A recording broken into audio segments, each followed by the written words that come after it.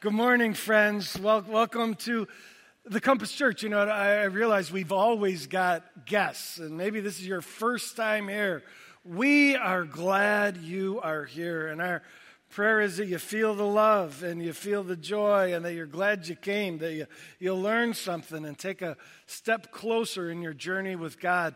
And so, welcome. And we're in a series called Fearless, and we're looking today at facing the fear of suffering. Let me start with a little analogy. On Friday, I got to play soccer. My son's been in soccer league for a number of years, and at the end of each season, they have a Fathers Against the Sons soccer game. Here's a picture of all of us just from Friday. This is my son Jake over here making a goofy face. And it was very interesting. The dads, before the game, we huddled up. And one of the dads said, "Let me remind all of us what our goal is." He said, "To stay out of the hospital. That is our goal." And that was a good goal. We're all in our 40s, some our 50s. And getting hurt bad is a real possibility. And so we played cautiously. My buddy Bill here was in goal, playing goalie, and one of the kids just kicked a great shot that went right past him, and his son was a little embarrassed and says, "Dad, you got to dive for those." And he's like, "Sorry, son, I'm done diving. I don't do that no more," you know. And I remember one time I saw the ball right there. And I was like, all right, I could run fast and get to it, but my physics is telling me that 3 charging boys will arrive at the same time. And though I'll win the momentum dynamic there, I have no interest in a violent crash anymore. They bounce and I break, you know? And so I was like, go for it. Have fun, boys. You know, I took a pass on charging that moment. I was humiliated by this little guy, Matea. He's probably all of 50 pounds, but he is so fast, and he mocked me purposefully. He'd come dribbling down, and he'd be like, "Where is that guy?" "Oh, there he is," and he'd come right for me. And I would be like, "Yeah, I'm going to get you," and he would fake this way, and I'd get going, and then he would turn the other way, and it takes me about half an hour to reverse directions, and he was just around me so fast. This dad was a really good soccer player in his day. As a young man, he played soccer at very high levels.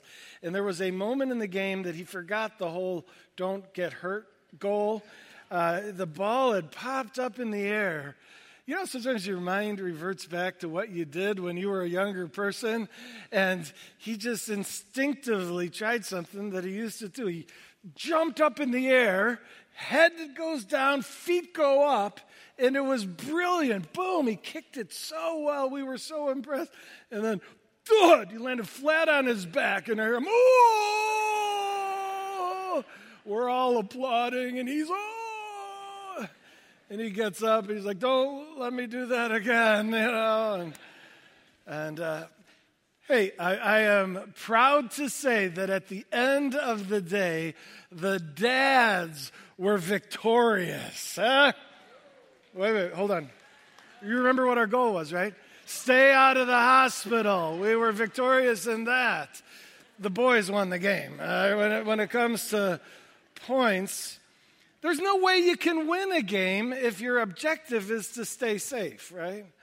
If you're saying, "Oh, let's avoid everything that could cause me pain," you don't win a game that way. Now, I think it's a very good way for old men to play soccer. I'm not disagreeing with the strategy in this context. But I would tell you it's a bad way for Christians to live. If you live, "I hate pain, and I don't want to get hurt," and God's calling you to some task outside of your comfort zone. If you have a fear of suffering and you're like, if I do that, it could be really hard, and it could hurt, and it could be difficult. Friends, the fear of suffering has caused many Christians to live lives missing out on God's great adventure for them. We got to get over this fear of suffering. And we're going to. Through the help of God's word, the Apostle Paul wrote some brilliant words on this topic.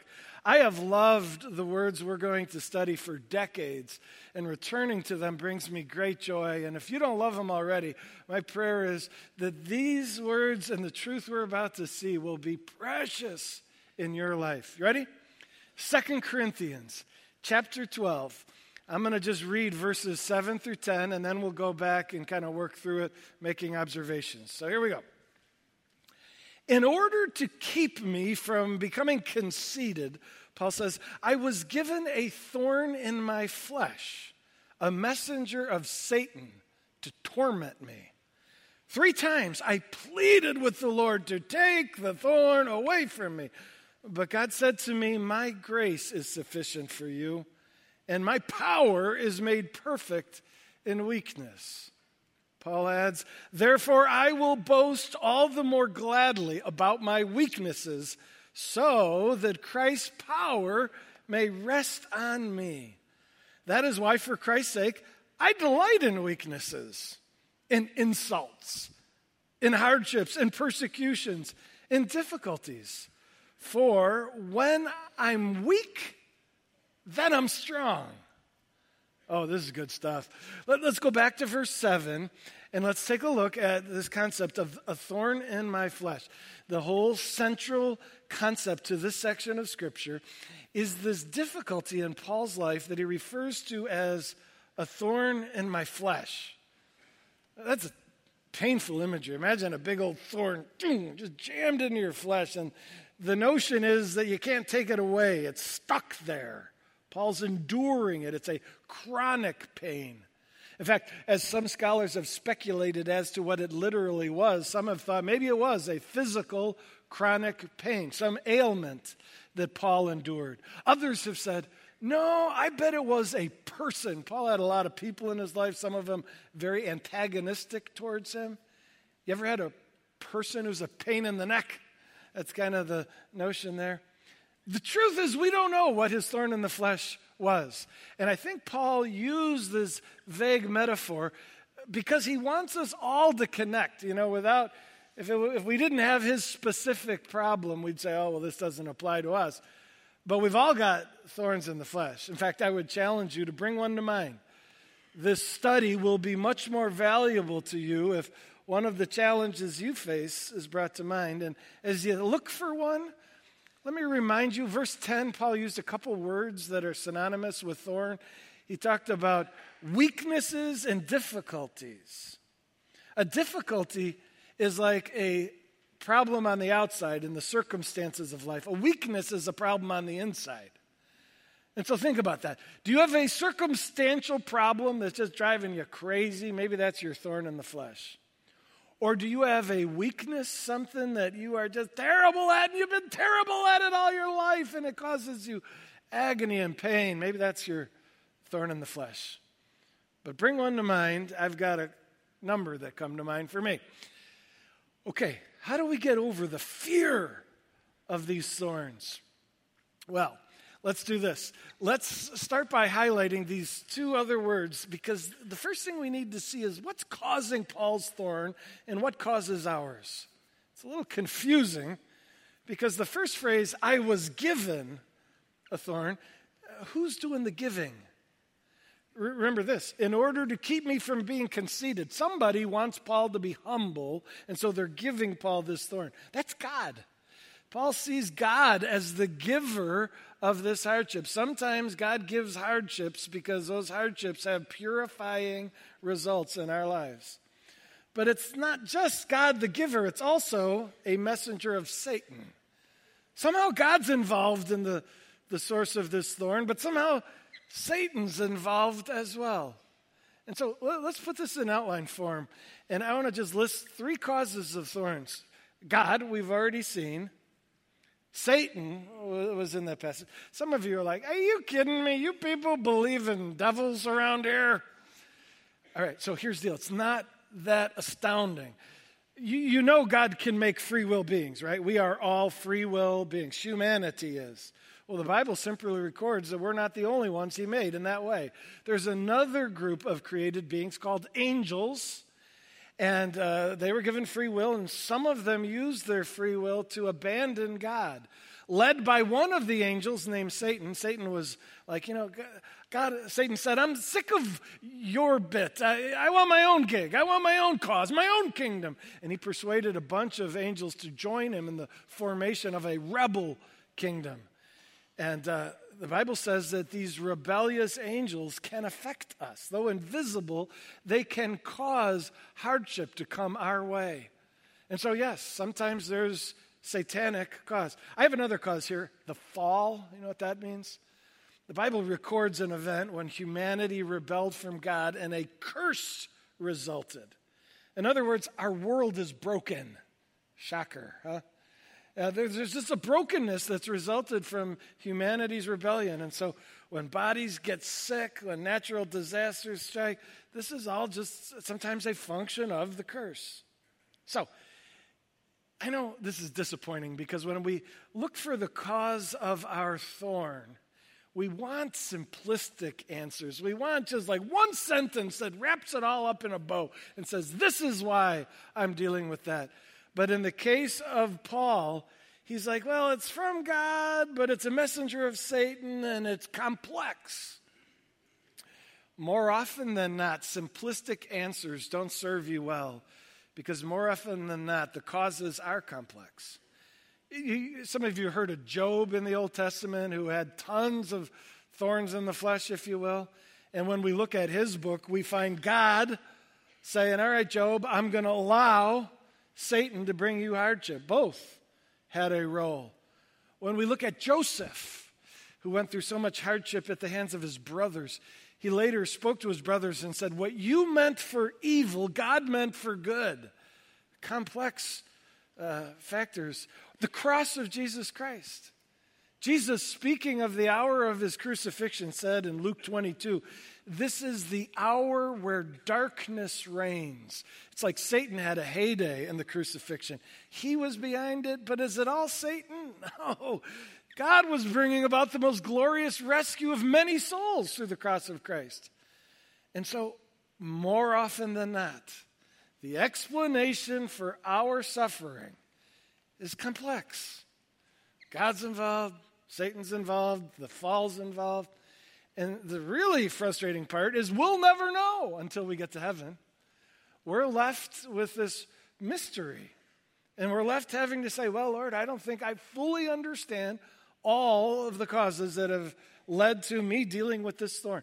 But we need to say, I'm okay with that. I don't fully know it all, but I know what components there probably are. And Lord, I trust you. And when I get to heaven, you'll help me see and understand. And I'm good. So that's the first thing, the causes of the thorn and the complex explanation often behind them. What's next? The benefits. You say, what? Thorns in the flesh that hurt have upsides? Yes, they do. And the first of them, let's go to our passage, is what I call humility. Remember what it said? In order to keep me from becoming conceited, proud, I was given a thorn in the flesh. Paul is acknowledging I could be an arrogant man. Paul was given visions of spiritual truth and no one else received these visions. Paul was being used by God to impact so many lives. And Paul realized I could get proud so easily. But God's using thorns to keep me humble. Let's go to our outline and put humility here. Friends, one of the great benefits of thorns is keeping you and I humble. Do you have any idea how important humility is in the eyes of God? This is like the pinnacle virtue. It's opposite pride. That vice is what Satan, remember when Satan said, I want to start my own kingdom, worship me. It's all pride. And we run the risk of modeling and embodying the same demonic virtue of pride. And God says, no, I want genuinely humble people. And God says, oh, are thorns effective at reminding folks of their limitations, their humanity? We're amazed at God. We're not amazed at ourselves. We're supposed to view ourselves with sober reality, just saying, hey, I'm a broken fellow sinner, saved by grace and sustained by grace. And sometimes we forget that. But a thorn, a weakness, a difficulty knocks us off our pedestal and reminds us of just how human we are.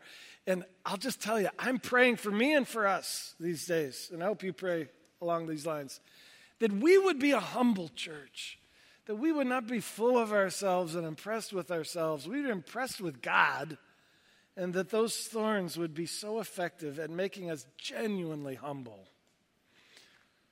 So there's humility, but there's also power, kind of like the opposite in some ways. God says, I'm going to humble you, but then empower you through the same thorn. And you say, how can that happen? Well, this is actually the central concept of this teaching, that thorns are the secret to unleashing God's power in our lives. Let me show it to you. Here in the passage it says, Paul says, I'll boast all the more gladly about my weaknesses. Paul says, I focus on my weaknesses so that Christ's power may rest on me. Do you see that? We focus on our weaknesses, and that's the key to releasing Christ's power in us.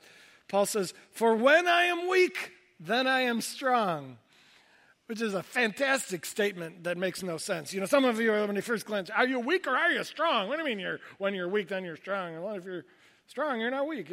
Here's the key, what he's getting at. When in the flesh, naturally, I'm aware of my weakness. That's the secret to Christ's strength operating in me. And you say, well, I don't get it. Well, why does awareness of our weakness leads to his strength? Here's why. Those who are not aware of their weakness, that would be someone with self-confidence. Someone's like, I got this. I got life by the tail. I'm good. God's like, oh, are you? Well, you get none of my power then. The Lord wants to release his power in our lives, but so long as we're self-confident, we're unqualified for his power. And he's looking for people to be humbly dependent on him, saying, I'm not good. Things are not okay. I don't have life by the tail. I need you, Lord. And the Lord's like, now you're humble. Now I can release my power. What gets us humbly dependent on him? Thorns. Thorns remind us of our weakness and need of the Lord. And so God says in Paul's life, Paul, these difficulties are going to keep you clinging to me. Do you realize as Christians, we're always to be clinging to God? That's how we're saved, dependence on the Lord. I'm realizing dependency is such a major theme in all of life, the Christian life, that is. When we're saved, it's because we come to the end of ourselves. We say, Lord, I'm not that impressive. You know moral excellence, and it's not excellent. I'm a disaster, and I need you to save me. Please, God, please. And so in salvation, the blood of Christ saves us. It's all dependent. But all of our lives are supposed to be this continual clinging to his salvation.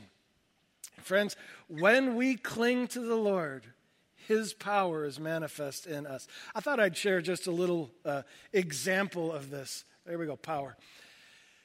I had a really interesting opportunity a week ago. I was invited to go to a lunch of 6 pastors, all Chicagoland senior pastors of large churches. And I'm like, this will be interesting. I came walking in and met some of these guys. I was never so intimidated in all of my life. I was physically intimidated. I was talking with 3 of them. 2 of them were a good head taller than me. I mean, they're looking down at me. Nice to meet you, young man. They didn't say that, but it felt that way. The third one I was talking to was a former professional football player before he became a pastor. Mountain of a man. All 3 of them are in great physical shape. I not as much. And so the difference was just very apparent to me in that moment. Not only was I physically intimidated, I was intellectually intimidated. We got into conversations about where we went to school. Ready for this? Yale, Cambridge, Princeton. I'm like, oh my. 2 of them had doctorates. I got intimidated by their accomplishments. Do you know that all of them were published authors? Together, they had written 23 books. Have you read my book? No? No, it doesn't exist. Two of them have radio programs. One of them is a host of a TV program where he's received 4 Emmy Awards for his work there. I just sat around this table and I'm like, man, do I feel small. My deficiencies were so evident in that moment. Do you ever get around people who are really good at things and you just realize, wow, I'm not? I mean, I'm like, wow, I see my physical deficiencies, my intellectual deficiencies, my leadership deficiencies, my writing deficiencies, my social deficiencies. These guys were just outgoing, bigger than life, light up the room personalities, and I'm a little more quiet and shy. And some of you are looking at me with such compassion. You're like, oh, Jeff, you're not that bad. Come on.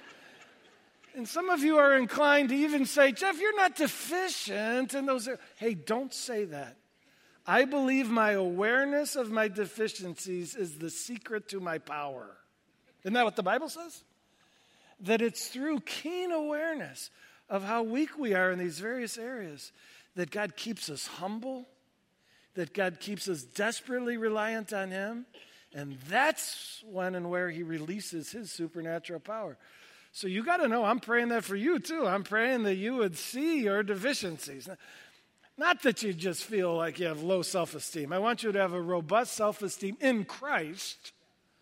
But I also pray that you don't get over feeling weak and say, oh, no, I'm great. No, I'm praying that you see your weakness so clearly and that those thorns lead to you clinging to Jesus. And that clinging leads to a manifestation of His power in your life.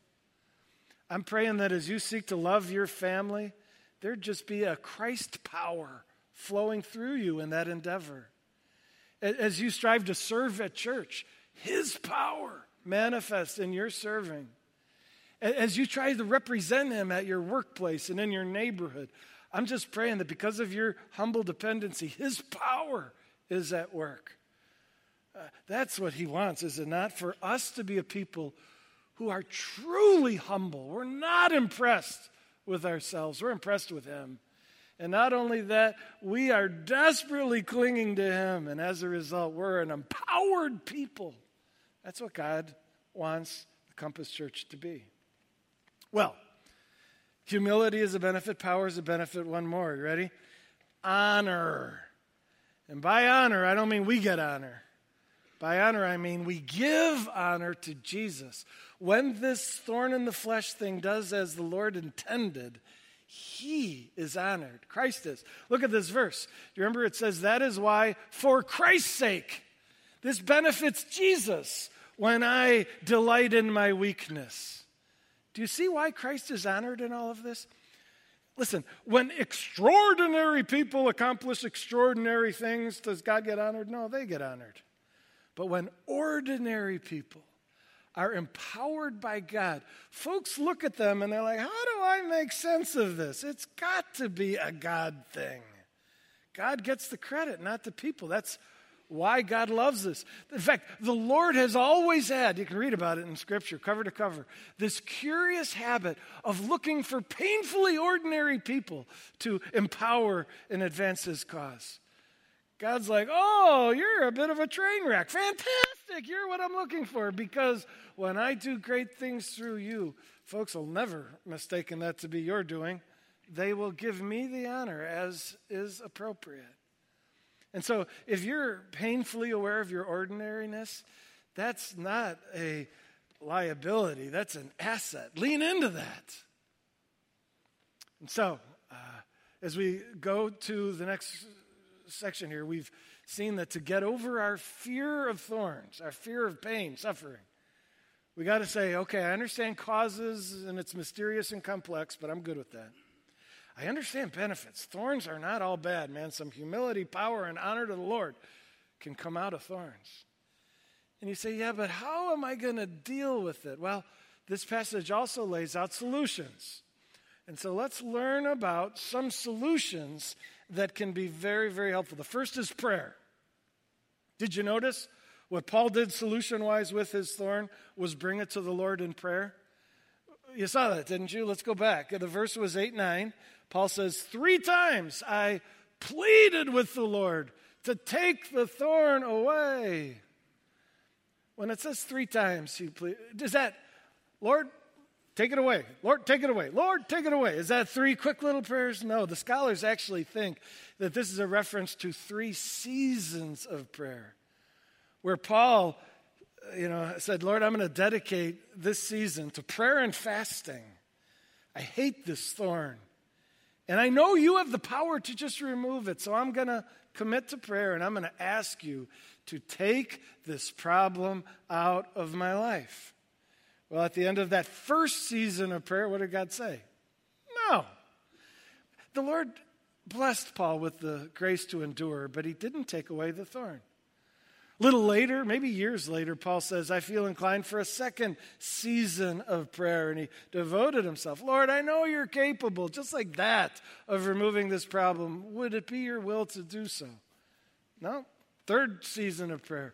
And Paul just realized, God wants me to stick with this. Now, some of you say, that's very discouraging, Jeff. Why would I want to pray if it doesn't help? Listen, Paul was praying urgently, fervently, because he knew sometimes God does do just what we ask and remove the thorn. That's why we should pray. It's one of the reasons we should pray, is that God may just say, thank you for asking, and I'm going to take this problem away from you.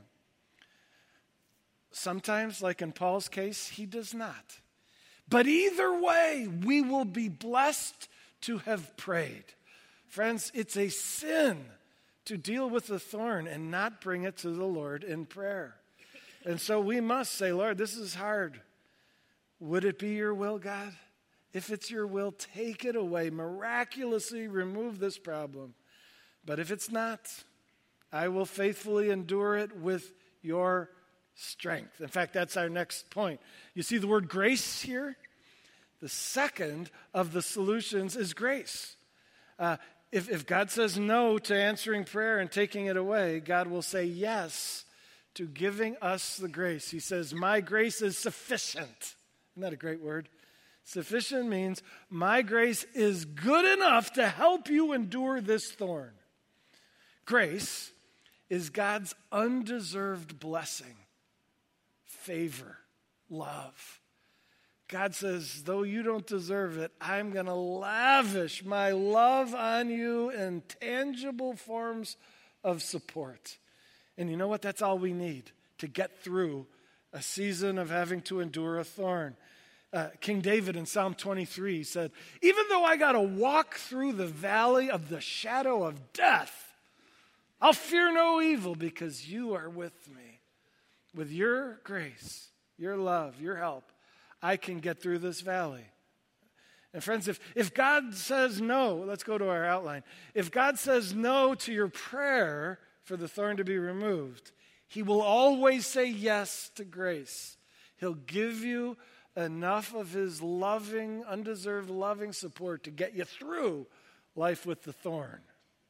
Okay? There's one more. One more, and that is delight. And I know this sounds crazy. What? I'm supposed to enjoy delight? Thorns? Remember what it said in the passage here. That is why, for Christ's sake, I delight in my weaknesses and insults and hardships and persecution. I know, it sounds crazy. It's as if, imagine if I had been playing soccer on Friday and I broke my leg. I'm laying there on the ground. Are you okay, Jeff? I'm delighting. I broke my... It sounds ridiculous, doesn't it? How can that be true? How can you delight in a thorn? Here's how.